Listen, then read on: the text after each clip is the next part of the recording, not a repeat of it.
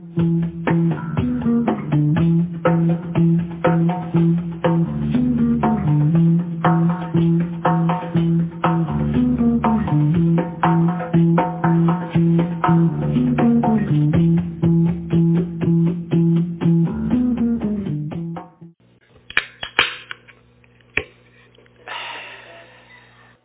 to Bible study, everybody. Good to see you tonight. Glad you're here.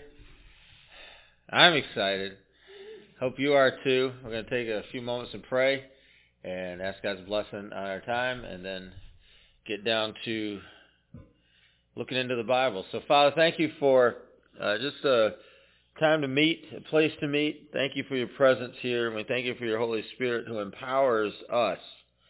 And we pray that this time would just be marked by your power, a power to change, a power to inspire, a power, God, to bring life. And so we ask, God, that you would speak life, you would speak, God, hope, you would speak peace, you'd speak restoration tonight. We just pray, Father, that this would be a time where we receive of you, we receive of your word, and God, where we have points of need, that we would find you there, meeting that need. And so we want to just ask that you would activate some faith tonight in us. Now, you said only a little bit could move a mountain. And so I just ask for faith to be activated in our lives, for things to be changed, things to be made new, God, for miracles to happen. I pray for things to happen in our lives to bring change and hope and peace and rest. And I just ask you, God, that this will be a time where we receive of you. So have your way. And I pray, God, that we are here ready and open to receive all that you want to do in our lives. We give you thanks tonight. Have your way. In Jesus' name, amen. Reminder for our podcast listeners that we have an interactive feature with Bible study, and that is through a website at www.speakpipe.com. That's speakpipe.com/Monday Night Bible Study, all one word. You go there to that webpage, and there's a button that you can toggle, and you can leave us what would appear to be a voicemail. And we'd love to hear from you. Could be just saying hi, or maybe you have a question about Bible study, or maybe you have a comment, or you just want to tell us where you're from. But we'd love to hear from you. Could be something good God's doing in your life. So drop us a line, leave us a message, and we'll endeavor to play that at our next Bible study. All right. If you have your Bibles, let's open to 1 Thessalonians. 1 Thessalonians, chapter 1.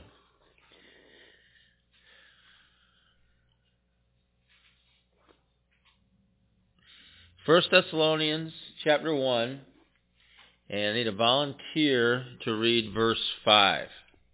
1 Thessalonians 1:5. Because our gospel came to you not simply with words, but also with power, with the Holy Spirit and deep conviction. You know how we live among you for your sake. All right, thanks. Paul's writing to the church in Thessalonica. He had established the church there and was writing back, and he was recalling the way that the gospel was preached among them, and was really recalling the way that the church was established. And so he repeats a theme that you see in other letters. In particular, immediately as soon as I read this, I thought about his letter to the Corinthians. And there's a similar theme in his letter to the Corinthians where he describes how the gospel was preached among them. And the way that he describes that is that it was preached in power. And that was an important distinction. Because what he was trying to say then, and what he was trying to say to the church in Thessalonica, is that it wasn't just an argument that he won. In other words, they weren't just there and he had a better argument, and so they just said, okay, I guess we'll just believe you because we can't think of any way to rebut what you're saying. It wasn't really an exercise of intellect. It wasn't an exercise of persuasion. But it was something that God did among them. And he was reminding them of that. He was reminding them that this isn't just an intellectual pursuit. This isn't something that was accomplished just by being an eloquent speaker, or just by having the best argument, or just by giving the best examples or telling the best stories or anything like that, but God had actually moved in their midst, and he'd actually done something in their midst in power of the Holy Spirit, and they had responded to that. And so he wanted to remind them of that. He wanted to remind them that that's the way that the gospel was ministered to them. Now, I think there's a couple reasons why. Number one, he wanted to remind them of that because he wanted to, I think, point out that God had really set his heart on them. And sometimes I think it's important that we kind of get that God sets his heart on us, and that's how we hear him, that's how we experience him, that's how we find life in him, is because he first sets his heart on us. The Bible talks about how that he loved us first before we could ever love him, that he already loved us, that while we were still doing our own thing and while we were still in darkness and while we were still ignoring him and while we were still in active rebellion against him or we were still going about our own business, he loved us during that time. And because he loved us during that time, then eventually we came to a point where we were able to hear him, we were able to see him, able to experience him, able to find life in him, but only because he had set his heart on us first. And it's important, I believe, for us to consistently understand that. And it always gives you a point to worship at, if you remember that. If you remember that he set his heart on you first.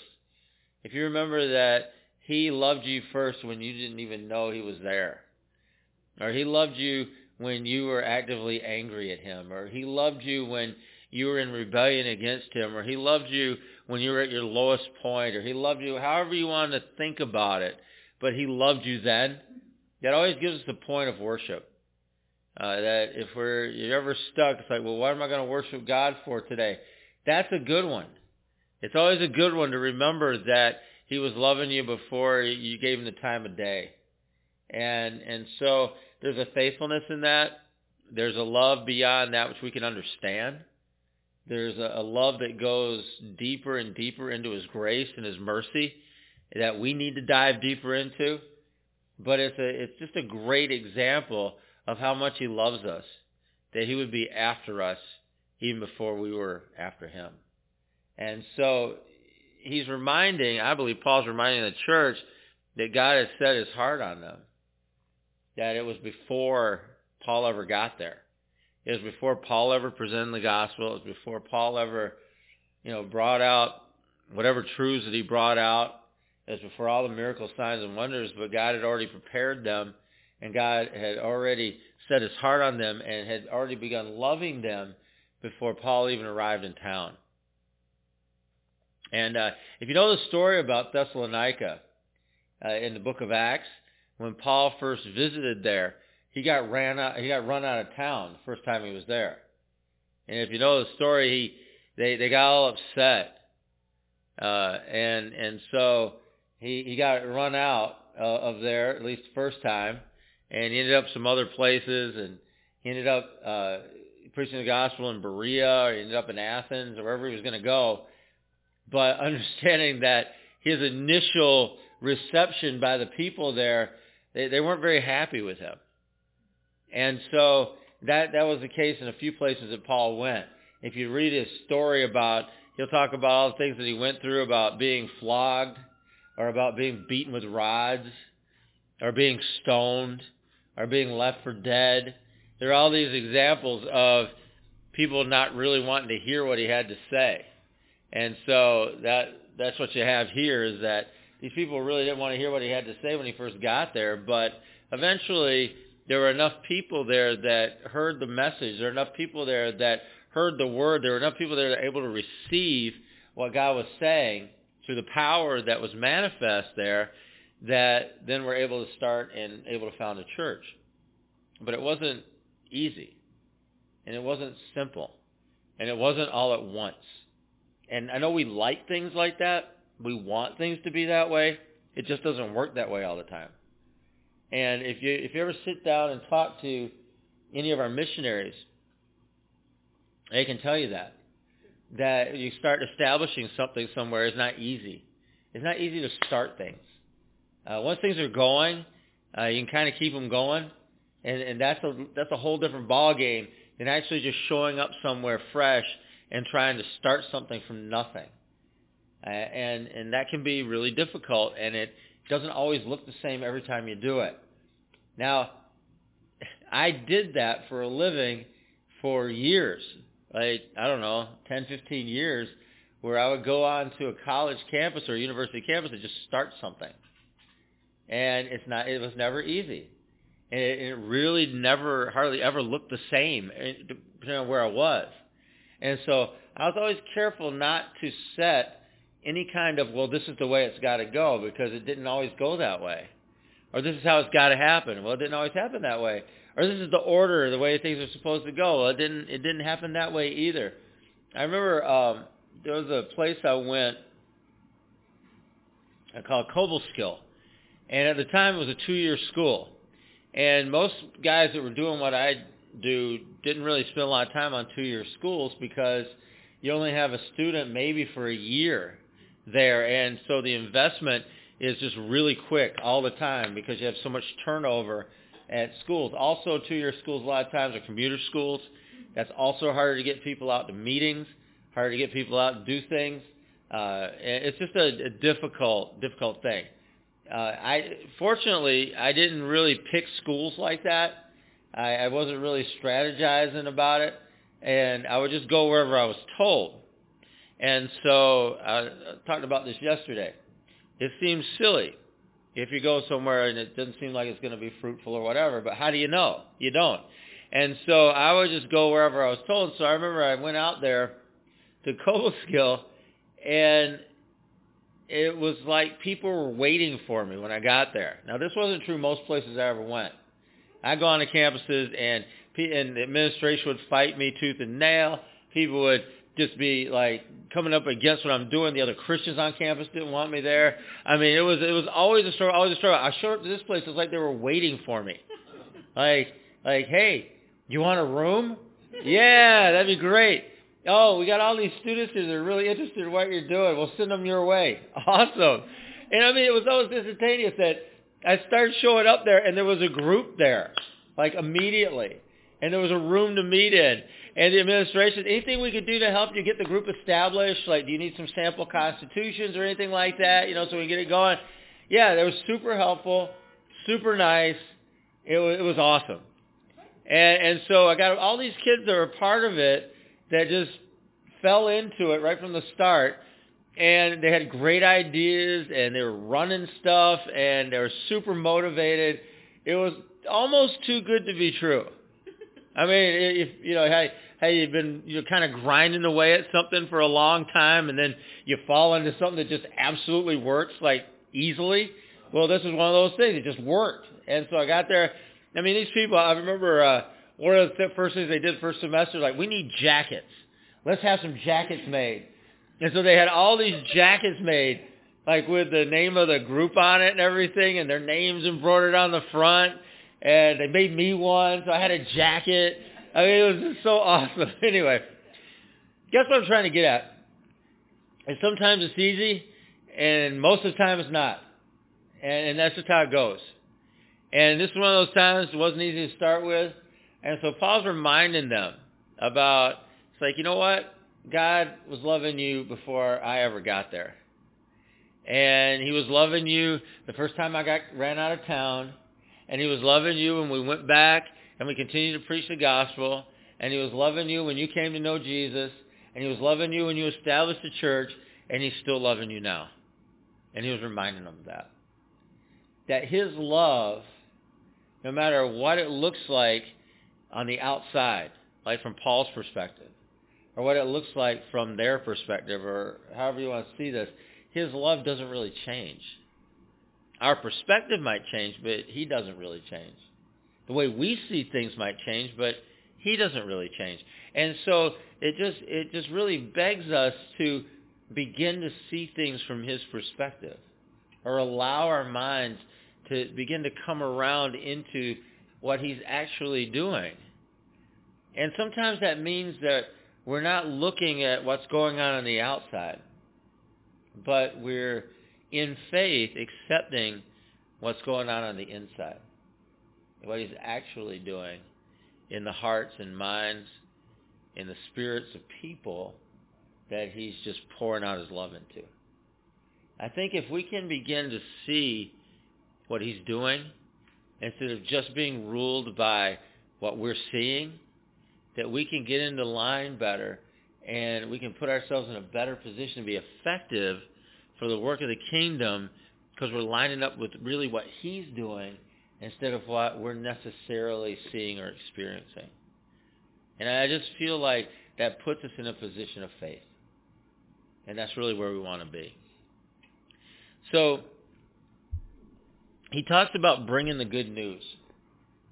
That's the first line of this. He mentions bringing the good news or preaching the gospel. And I just want to say this. This has just come up in the last few days. That's our job, to preach the gospel. That's our job. That God, in his wisdom, has entrusted that job to us. And it's nothing to look at and say, well, that's not important. It is important. I can remember years ago, and I'm going to be careful what I say here because I know it's being recorded and sent, and I don't want it to be misunderstood. But years ago, I used to get in trouble about not being on board with everything that's going on in society. Now, it's not that I'm unaware of what's going on in society, and I'll make comments every now and then just to irritate people, but it's not that I don't know. But the real issue becomes, what are we going to invest our time and effort into? It's like, we are not a political organization. I don't know what your politics are. I don't want to know what your politics are. I don't know what political party you're a part of. I don't care. I don't want to know. I don't want to know any of that stuff. Because the one thing I do know is that I have been entrusted with preaching the gospel and making disciples. That I do know. And if we want to see any lasting change in our society, it's going to be through people coming to know Jesus one at a time and making a decision for Christ. And that's the only way I know to see a change in society is for that to happen. I don't know anything else. I've never seen a great awakening. Never. I've read about them. I've read about what God can do. I've read about the things that God does. I've read about how God moves on whole groups and whole areas and whole geographic areas of people, and things change all at once. I've read about that. I believe that can happen. I've never seen it. What I have seen, though, are people, individuals, that come to know Jesus.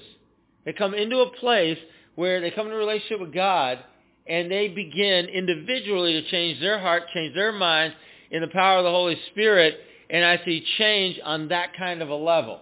And if enough people are changing on that kind of a level, change will come into whatever it is that we're worried about changing, society, whatever that is. But my job, as far as I'm concerned, is to preach the gospel. Because as bad as things are, in whatever time era that you want to talk about, they've been worse. They've just been worse. And maybe I'm just a crotchety old guy, but I've been alive long enough to have seen some pretty bad times.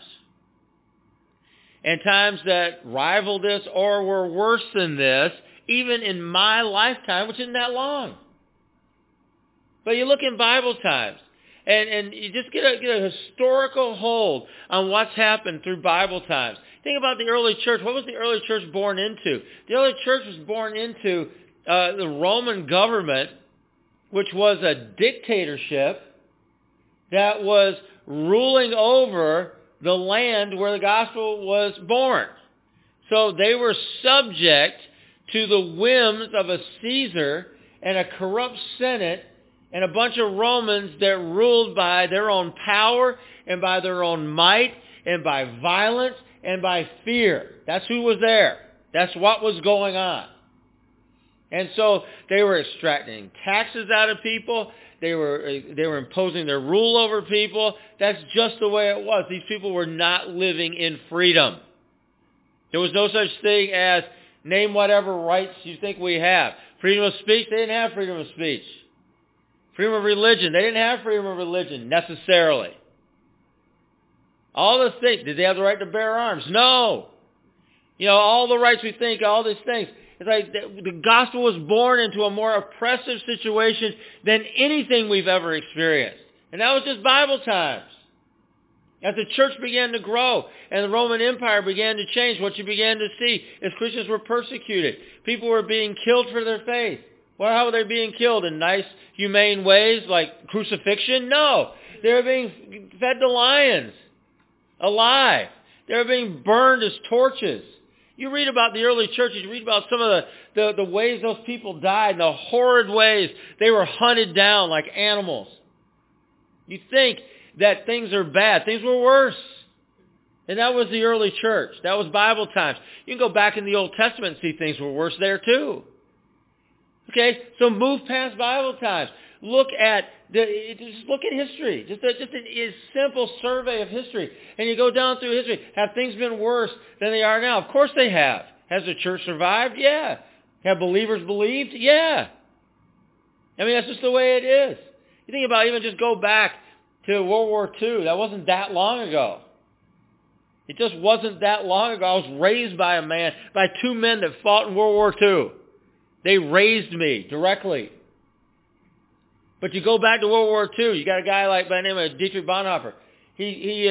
All he's doing is preaching the gospel, and he's raising up pastors in Germany. That's what he does. He spoke out against what he thought was wrong. He refused to go along with whatever was going on there. He was going to preach the gospel. He was going to do what he was supposed to do. They put him in jail, and they hung him by the neck until he was dead. Are things worse now than that? No. No.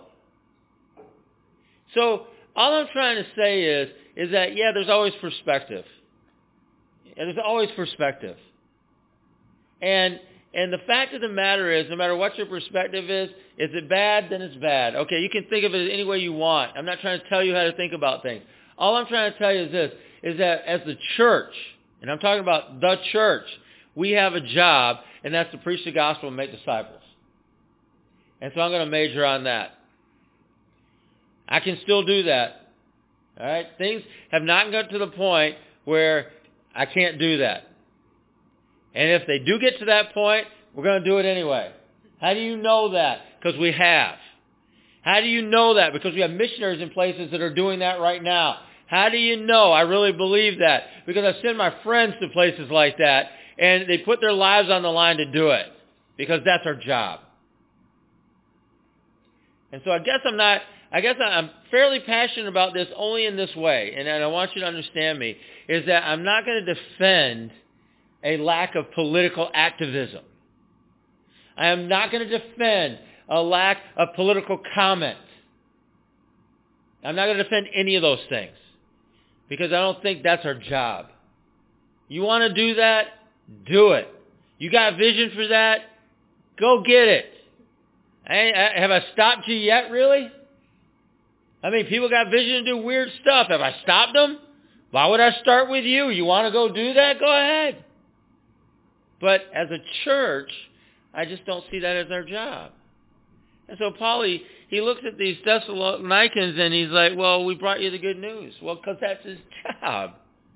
That's our job. That's the church's job. It's the gospel. It's been entrusted to us. But the thing he says here, and the thing I want you to get a hold of, is the way he describes it. Because it's not just a hearing. It's not just information being passed. That's not it. And there was a time when I was first a Christian where that's what the gospel was. It was just information being passed. And it was people telling you how to do that more effectively. We can help you be a better communicator and effectively pass this information to the people around you. In fact, we can put it in written form, and we can make them small little pamphlets that you can carry with you that will exactly say what you can't say, but you can just show them the pamphlet, and it will effectively communicate exactly what needs to be said, the way it needs to be said, and everyone will agree with you if you do this and you follow these instructions. That's what the gospel became. But that's not what the gospel is. And it was never meant to become that. Because it's more than hearing. It's more than just understanding. It's more than assent. In other words, it's more than just somebody just say, oh, yeah, okay, yeah, good. The gospel has to be more than that. Because it is. And Paul is telling the Thessalonians, it is more than that. And they got off to a rough start. Okay. But it still was going to be more than that. It was more than just him effectively arguing in the synagogue. It was more than him effectively convincing people and persuading them. It was more than just the words he used. It was more than any of those things. Because what he said here, it says there has to be an awakening of the mind, an awakening of the spirit, an awakening of the heart. And the only way that's going to happen is in the power of God. That's how it happens. And so if we're going to be effective with the gospel, and we're going to be effective disciple makers, and we're going to be effective in doing what God's called us to do, it's going to be in the power of the Holy Spirit. Because the Holy Spirit has an impressive, powerful effect on people. And we need him to do that for anything we do to be effective. Every training I received as a young Christian was how to communicate more effectively to present the gospel. Every single one of them. It just had to do with say it this way. Say it that way. Show them this picture. And it's going to work.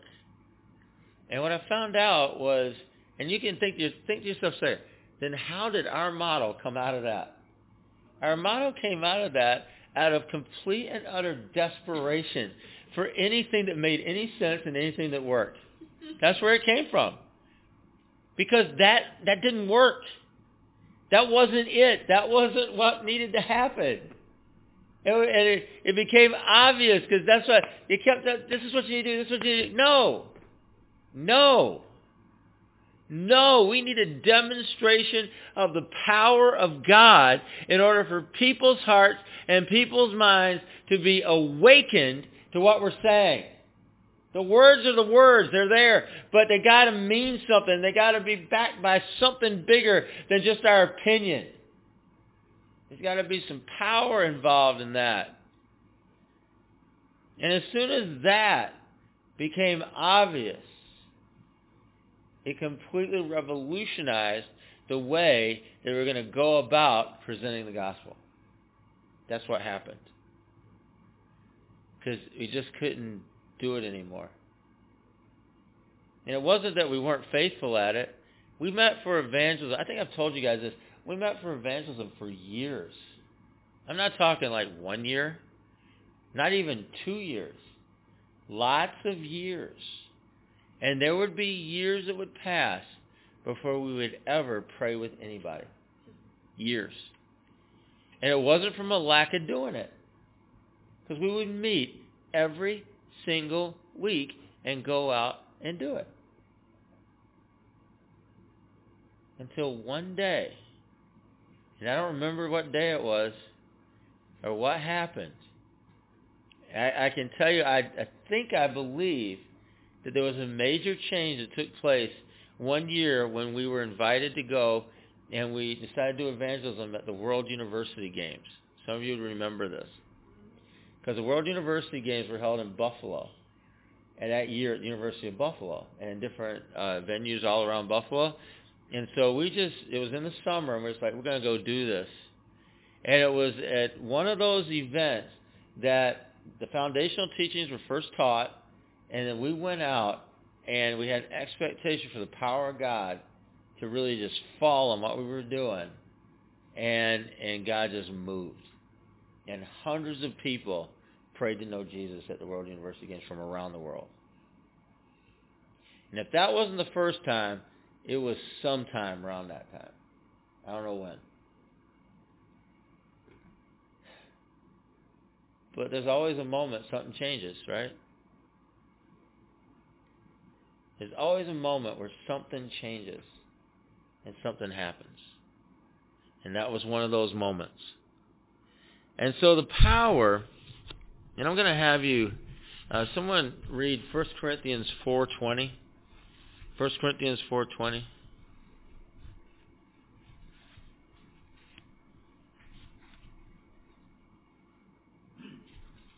But I may come, for the kingdom of God is not just a lot of talk, it is living by God's power. All right. Or if you remove some of the words that aren't in the Greek there, for the kingdom of God isn't a matter of talk, but of power.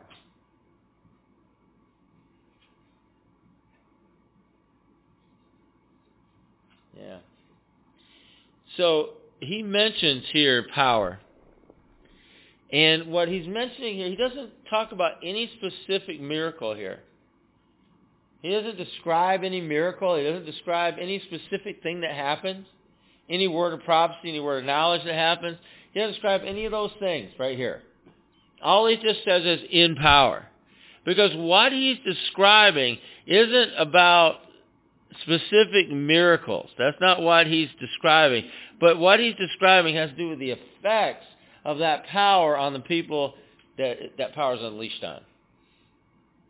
And it was the effect of that, because it wasn't just instruction, it wasn't eloquent instruction, it wasn't any of those things, but it was a speaking and an acting with power, with anointing, with the work of the Holy Spirit. It was a quickening, a bringing to life.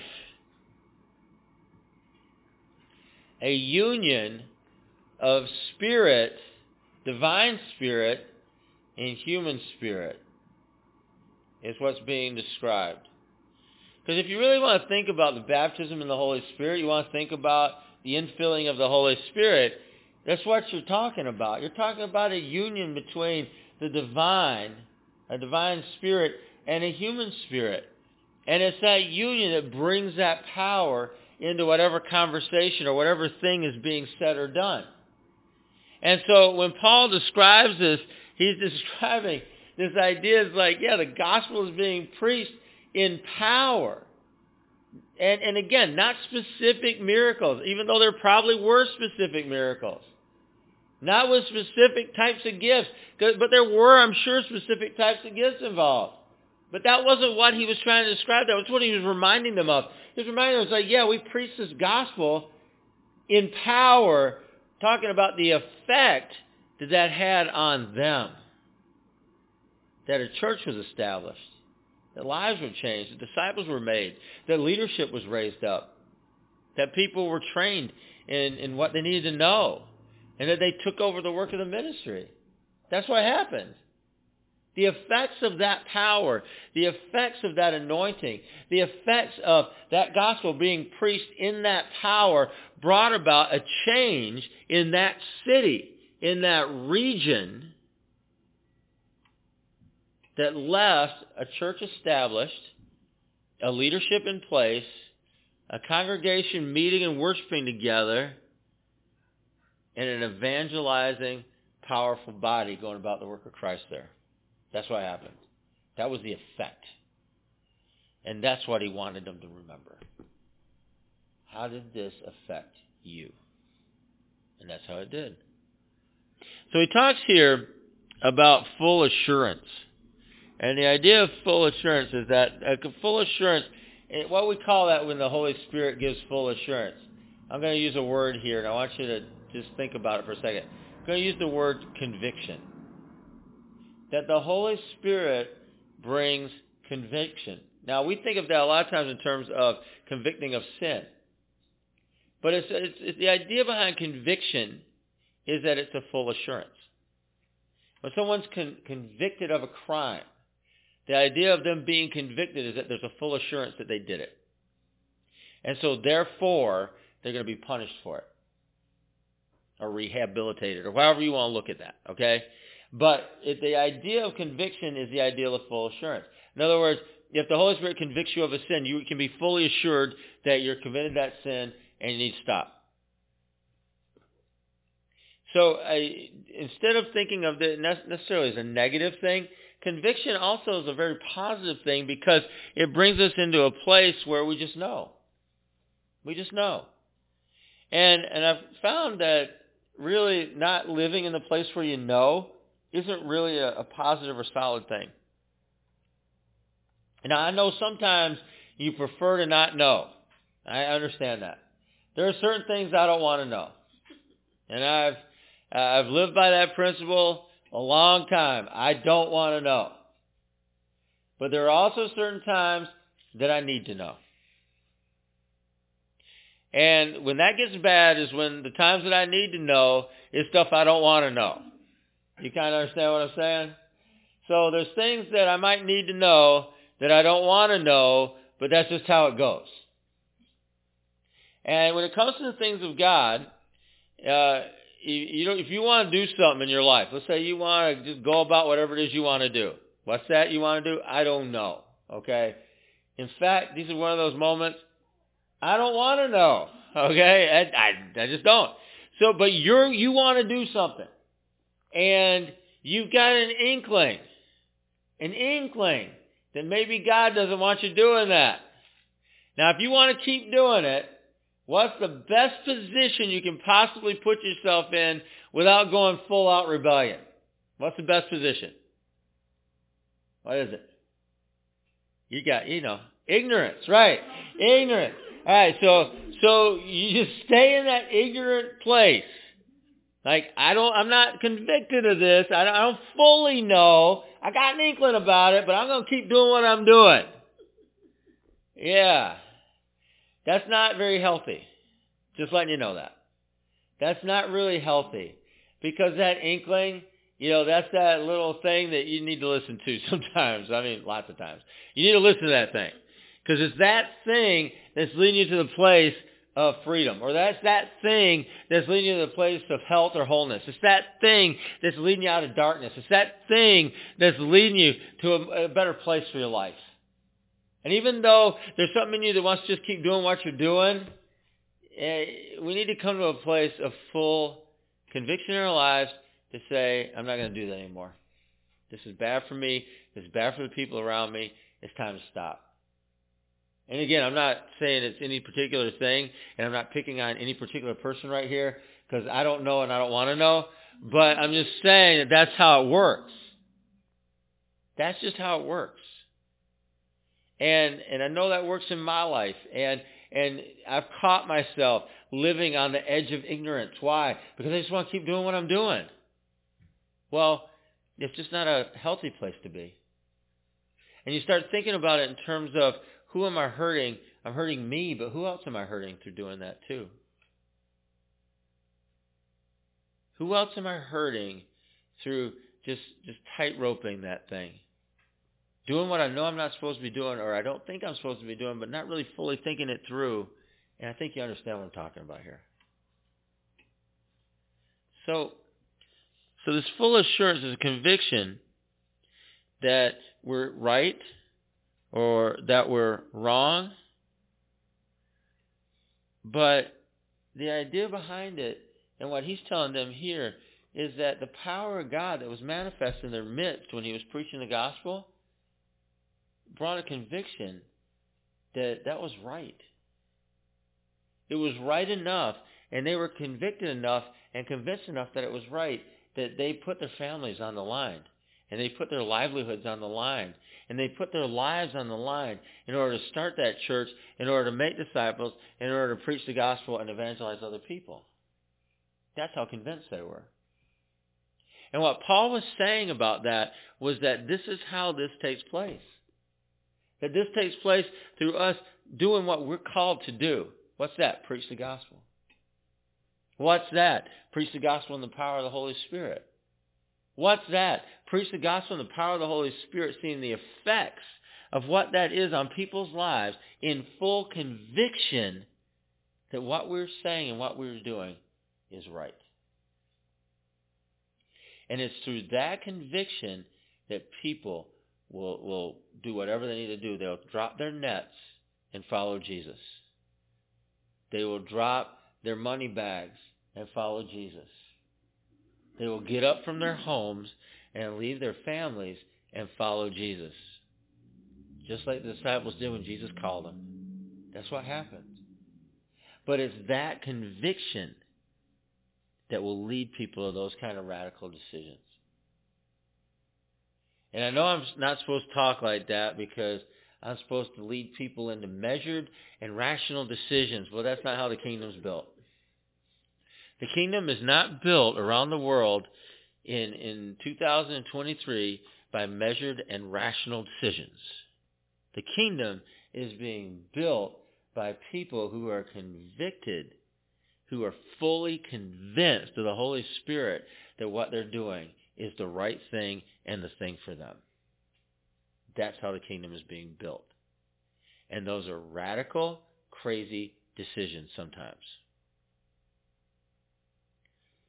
And I'm going on record, I'm all for it. Because that's how I know and I've seen the gospel preached and the gospel be effective around the world. It's what I know. So I give you that. And I give you that Paul is speaking to them, leaving no doubt. Leaving no doubt. Because you know what the gospel, the Holy Spirit brings a general witness to truth. And it's a general truth. But the thing that is different about the Holy Spirit bringing power to the gospel is that he brings a personal application of the gospel to each one of us. I mean, it's one thing for me to proclaim a truth and the Holy Spirit witness to that and say, yeah, that's the truth. All right. Yeah, but what does that mean to you? What does that mean to me? It's one thing to say, it's one thing to agree with the truth. Yeah, well, how are you going to live that? What does that mean? How does that apply to you? I mean, 90% of the church does nothing because they can't seem to apply what it means to them. They'll agree with whatever you want to say about the gospel. Man, they will amen you and they will agree with you and they'll even throw money your way. But what does it mean to them? What does that look like when that truth gets a hold of their life? What does that mean? Well, if it doesn't mean action, then I don't know what it means. And that's why 90% of the church sits around waiting for 10% of the church to do all the work. Because they're happy hearing and assenting to the truth and saying, amen, brother, and throwing some money our way. Awesome. But they're not going to put their hand to the plow. Just not going to do it because it's inconvenient. Well, Andy, I got kids. I know. You don't think any of these guys in the Bible had kids? I mean, Peter had a mother-in-law. How'd you get a mother-in-law? Right? So Peter had a wife. You ever hear about her? I don't. He's gallivanting around with Jesus for 3 years. Now, am I endorsing or not endorsing? I'm not telling you anything. All I'm telling you is people have these things. They say, well, I've got the family. I've got this. Well, yeah, I understand it. So did those guys. Jesus had a word for those guys. Well, first let me go and bury my father. Let the dead bury their own dead. Come and follow me. And you can go down the list and I can give you enough excuses for it and I can tell you why it's okay and I can excuse you from doing whatever it is you don't want to do. I know all those arguments. But it's not me that you really have to worry about. It's your response to the gospel. It's your response to Jesus. It's your response to the Holy Spirit applying that word into your life, the personal application of that. So I want to read Ephesians 3:16. Ephesians 3:16.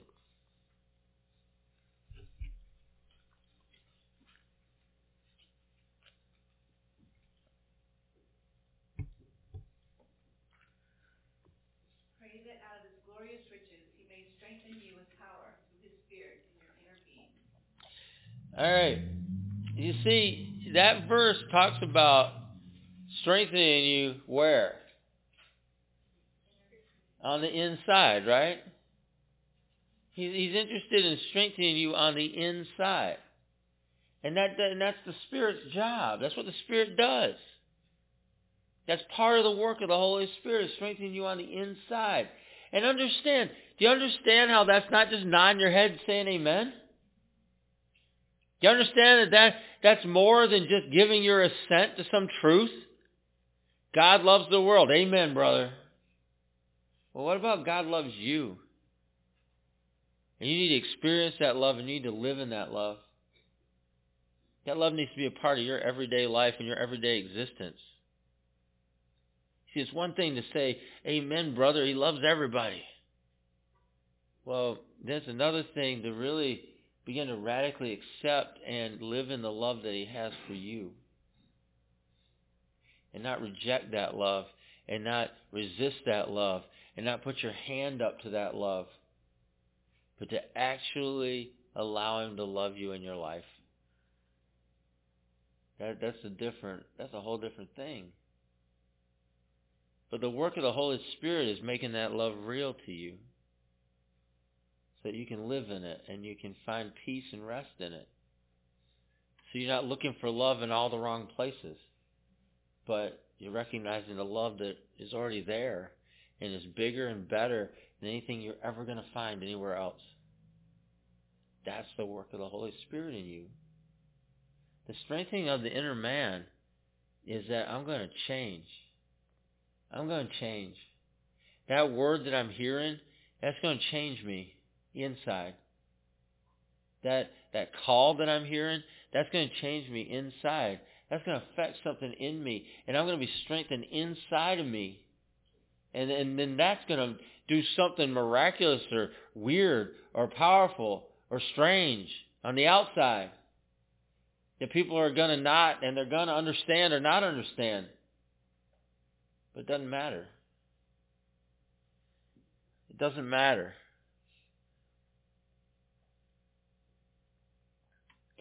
You see, the work of the Holy Spirit, the role that he plays is a role in the power of God towards salvation.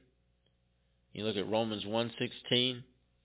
You can look at the full assurance, the love of God, the Holy Spirit working in us, Colossians 2:2. The work of the Holy Spirit in hope, Hebrews 6:11.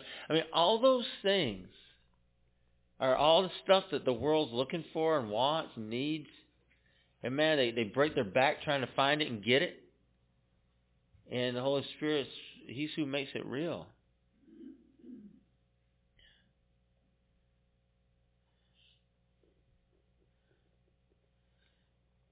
And so at the end of this passage, end of this verse, Paul's talking to the church, and he says this, that we lived it out. We lived it out with you guys. That it's one thing we preached it. It's another thing the power of God was manifest. Miracle, signs, wonders, confirming his word. You all responded. Something happened inside of you that changed you.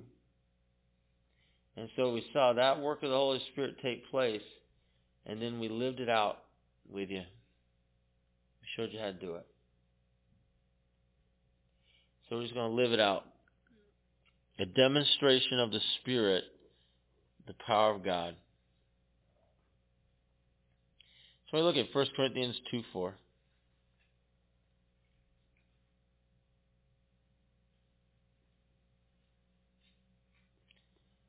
1 Corinthians 2:4. And my speech and my preaching were not with persuasive words of human wisdom, but in demonstration of the Spirit and of power. Yeah. Yeah, Paul, we don't know if he was any good or not preaching. We do know he killed a young man with his preaching. You know the story? Where he was out preaching late at night, and there's a young man sitting in a window.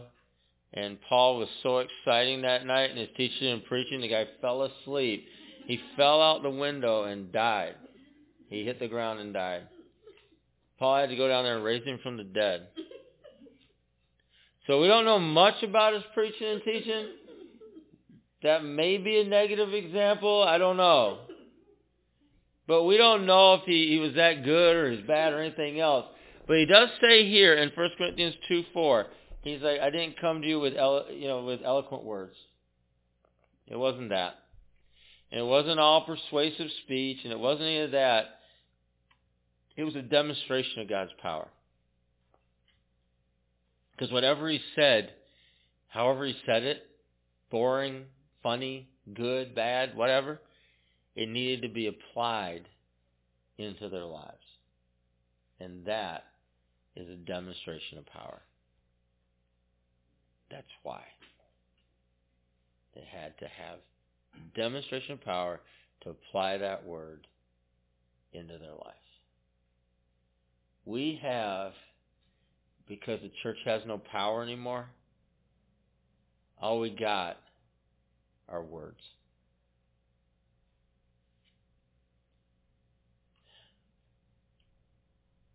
And I want to encourage you that it's not about the words. It's just not. I mean, people worship the Bible now. That's a weird thing to me. I always thought it was a weird thing. I mean, when I was on the circuit speaking, I'd have to go to Christian schools every now and then and do some talking. And I'd be there every now and then because they'd have chapel services, so I'd be there for their opening ceremony for the day. And they'd pledge allegiance to the Bible. You ever do that? You ever hear that? Yeah, they'd pledge allegiance to the American flag, the Christian flag, and to the Bible. As part of the everyday thing. And not growing up in that, right? I'm sitting there like, whoa. I didn't know. I just didn't know. Because I hadn't seen it before. But it occurred to me even back then, it's like, well, when you run out of power, all you got are words. That's what you got. And that wasn't the way the church was called to operate. The church is called to operate in power. The words, we got to have the words. That's why we got Bibles and stuff. I mean, I read the Bible. I believe in that.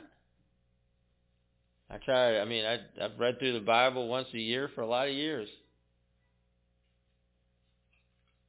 So, I have value for that. I have value to know the Word of God. I have value to know what the Bible says. Yeah, sure. But it can't be all we got. It can't be all we got to be great public speakers. That can't be it.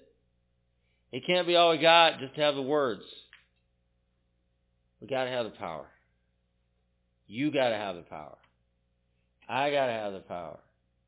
And it's that power that, number one, is going to apply that word into my life, but it's also going to apply that word into the people's lives that we're ministering to, that we're discipling, to doing stuff that God's called us to do. And so we need to be clothed with power. You need to be clothed with power. I need to be clothed with power. Not only to receive everything God's saying and doing, but be able to deliver that into the world that is all around us. The opportunities that we see every day, the opportunities that are before us. We need to be clothed in power. So I'll take a few moments, and we're going to give you an opportunity to respond to that. And just ask God to clothe you with some power tonight. You got a simple verse here. I know I talked on it for an hour, but it's really not that complicated. The whole thing is not that complicated. The whole thing revolves around us moving in the power of God and living in the power of God. That's what it revolves around. And so there's no real complication to that. The only part of that that's even remotely difficult is just doing it. It's just like living it out. Is allowing the power of God to flow through you. Is allowing the power of God to apply His Word into your life. Allowing the power of God to anoint your words and anoint the things that you do and the places that you go. And just finding that place with Him. Most people in here, many of you are baptized in the Holy Spirit. Live it. Live it out. Live that out. You didn't receive the baptism of the Holy Spirit to pray in your prayer closet. You received the baptism of the Holy Spirit. I mean, when they received the baptism of the Holy Spirit on the day of Pentecost, the first thing they did was run outside and start telling everybody they could find. Right? That is the reaction to, that is the manifestation of, that is the power of God in active form of why you've been filled with the Holy Spirit. That's exactly what they did. So, use it. Live it. Exercise it. I mean, anything you don't exercise just shrivels up and dies. Exercise it. Exercise. Let's take a few moments. I'm just going to have you just respond to that in your spirit, and I'll pray for you. But just listen to the Holy Spirit right now. Just take a moment, listen to the Holy Spirit. What's He saying to you? What's He bringing to mind?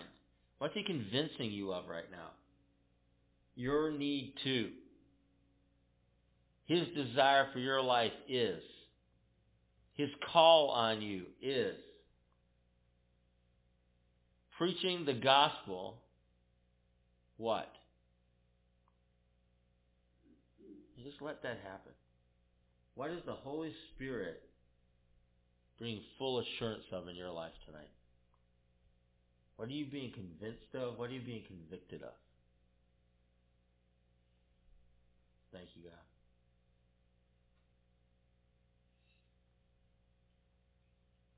Thank you, God.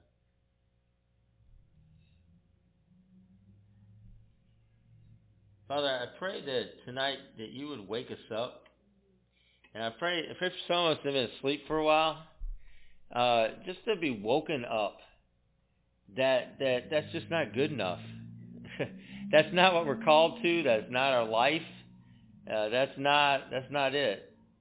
That sleeping at the wheel is not where you want us.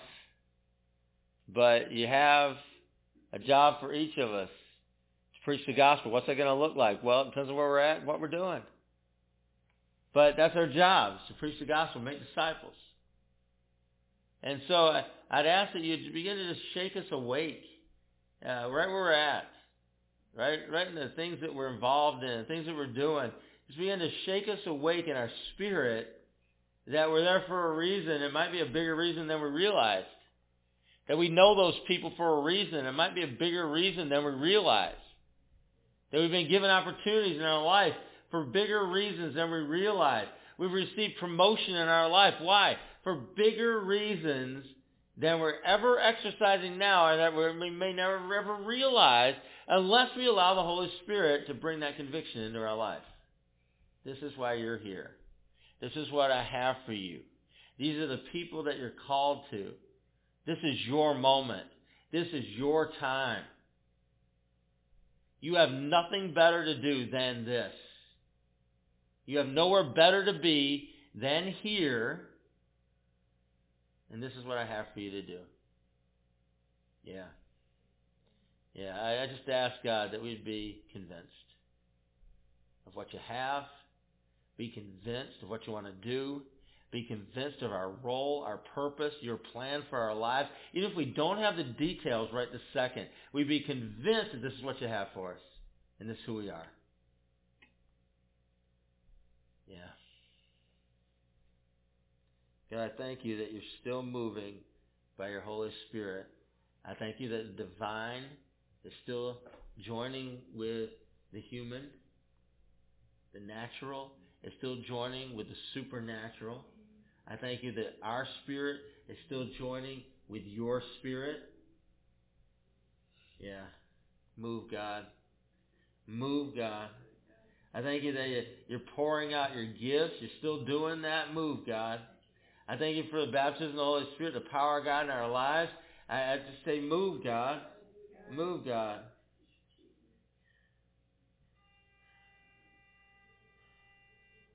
God, I'm just crying out for more. I'm crying out for more in my life. I'm crying out for more power in my life.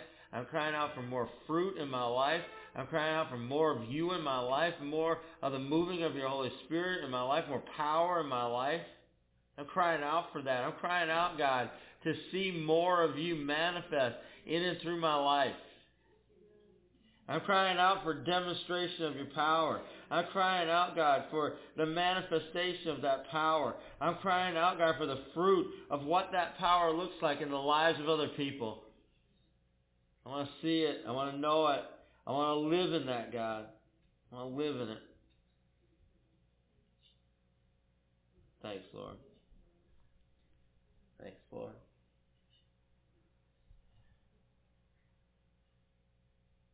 Thanks, Lord.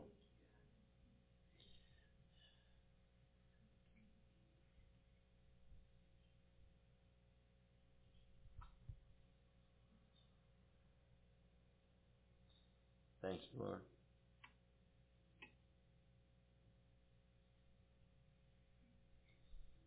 Thank you, Lord. So, God, I pray for a harvest in our midst, God. Men, women, and children to know you. And I pray you'd use us as your evangelists, as your prophets, as your pastors, your teachers, as your apostles. The fields are white unto harvest. Send us, God, into those fields. Thanks, Lord. I give you thanks tonight. I ask, God, that you continue to speak, continue to inspire. I pray we continue to respond to you. I ask it in Jesus' name. Let's agree by saying amen. Amen. Good to see everybody tonight. Thanks for coming. UCF of Syracuse is a relational gathering of diversity in action. Economics, education, employment, background, and culture span the spectrum as we gather for the purpose of life in Christ. You know, me and Christ are homies. That's good. He's really cool, you know. We super close, yo. Your homeboy? Yeah. All right. Anyways, so musicians, writers, painters. You know, my cousin's a painter. Yeah? What do you paint? Houses. Oh, man. Your cousin should hook up. Yeah. So, yeah, painters and other artists express their work through the body of life of this faith community, like the comunidad. Yeah, so there's a lot of people. Yeah. No. Started in 1997. That's a long time ago, yo. That's back in the day. That was before I had my eyebrows tattooed on and everything. I remember that. Mm-hmm. Yeah. As an outgrowth of chaplaincy of Syracuse University, UCF continues to gather in the Westcott neighborhood of Syracuse. Oh, me and my homegirls, we walk up and down there all the time. I know, that's our hood. Mm-hmm. So it's in Syracuse, New York to share the love and hope of Christ. Again, we homies. You know, yeah.